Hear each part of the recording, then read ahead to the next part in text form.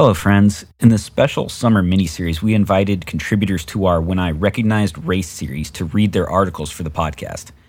We hope that hearing these pieces in the voice of their authors moves you to think and pray about the unity of God's people. Thank you for listening. Grace and peace.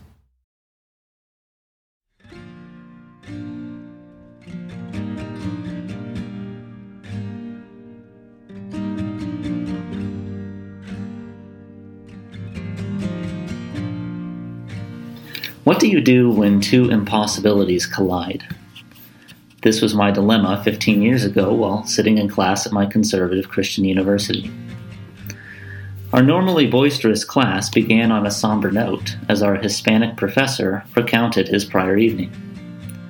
I was pulled over last night while driving through an affluent neighborhood to meet with some people from my church. On his way up to my driver's side window, the police officer kicked out my taillight and proceeded to ticket me for driving with an unsafe vehicle. There are moments in life when your tightly held beliefs are challenged. September 11th, 2001 permanently shook my belief that the world is a good and kind place. My naive assumptions about the goodness of the world as a 15-year-old provides loud commentary on the kind of social environment in which I grew up. Later, a church fired my pastor father for insisting that unrepentant sexual immorality was a disciplinable offense, and it shook my notion that people in the church always and inflexibly did what was right.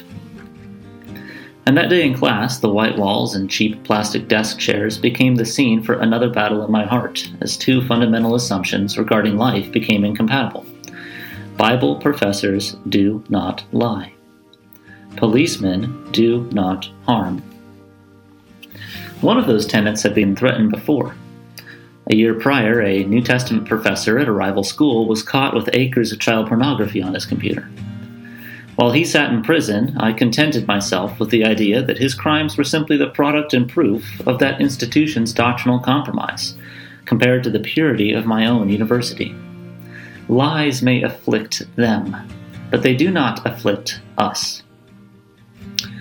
But broken red glass and an accusation against the police inconveniently bypassed such convenient defenses. I could not attribute this to the lazy and dehumanizing excuse that poor theology causes an inability to tell the truth about events that happen in time and space. My first impulse was to sail towards the safe harbor of one bad apple. Well, I thought, there are bound to be bad policemen because total depravity exists. He must have just run across the one cruel policeman. Continuing words from my professor pressed the storm deeper into the cove. This is the 5th time I've been pulled over in our city for driving while Hispanic in an affluent neighborhood. The one bad apple safe harbor compromised, I was left with few other choices. Rather than deny either cut and dry statement, I chose the next best thing. He's mistaken. Such a judgment allowed for both unassailable statements to live together in an uneasy ceasefire, a narrow inlet that provided an illusion of safety. Spoken aloud, he's mistaken, would have sounded incredibly foolish. Rather than accepting that my experience of an 85% white, affluent community in Central California might not be the exact experience of a Colombian immigrant in the same community, I chose to functionally insult my professor's intelligence. It takes a special degree of arrogance to automatically assume that you, as a 21-year-old college junior, have far greater ability to interpret your quite godly professor's experience than he does. Never mind that he's proven himself faithful and true in every other area of life. Never mind that his life experience and therefore ability to parse societal ills vastly outweighed mine. And, most importantly, never mind that he was actually there. Dutch Reformed theologian Herman Bavinck once wrote, "The shape of one's thought is often nothing more than the history of his heart." The center point of my heart's history and my professor's history was shared. Reconciliation with the Father through faith in His risen Son by the Holy Spirit. However, our shared belief in Christ and agreement on virtually every other major point of doctrine is not the only history relevant to the development of our outlook on life. The lesson I should have learned that day would instead be learned at a much later date through many challenging and at times painful conversations with faithful friends.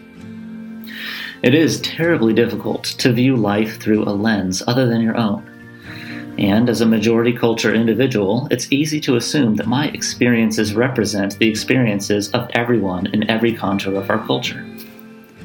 When those who occupy a different slice of life, economically, ethnically, geographically, vocationally, consistently offer an interpretation of reality different than those of majority culture, it behooves us to pay attention. It's not poor doctrine or substandard intelligence driving these concerns. It's a different life history. In retrospect, those cold white walls and cheap chairs housed God's kindness to me as he sought to disabuse me of the notion that my own experiences accurately encapsulate the experience of everyone else under the sun. In retrospect, I should have listened.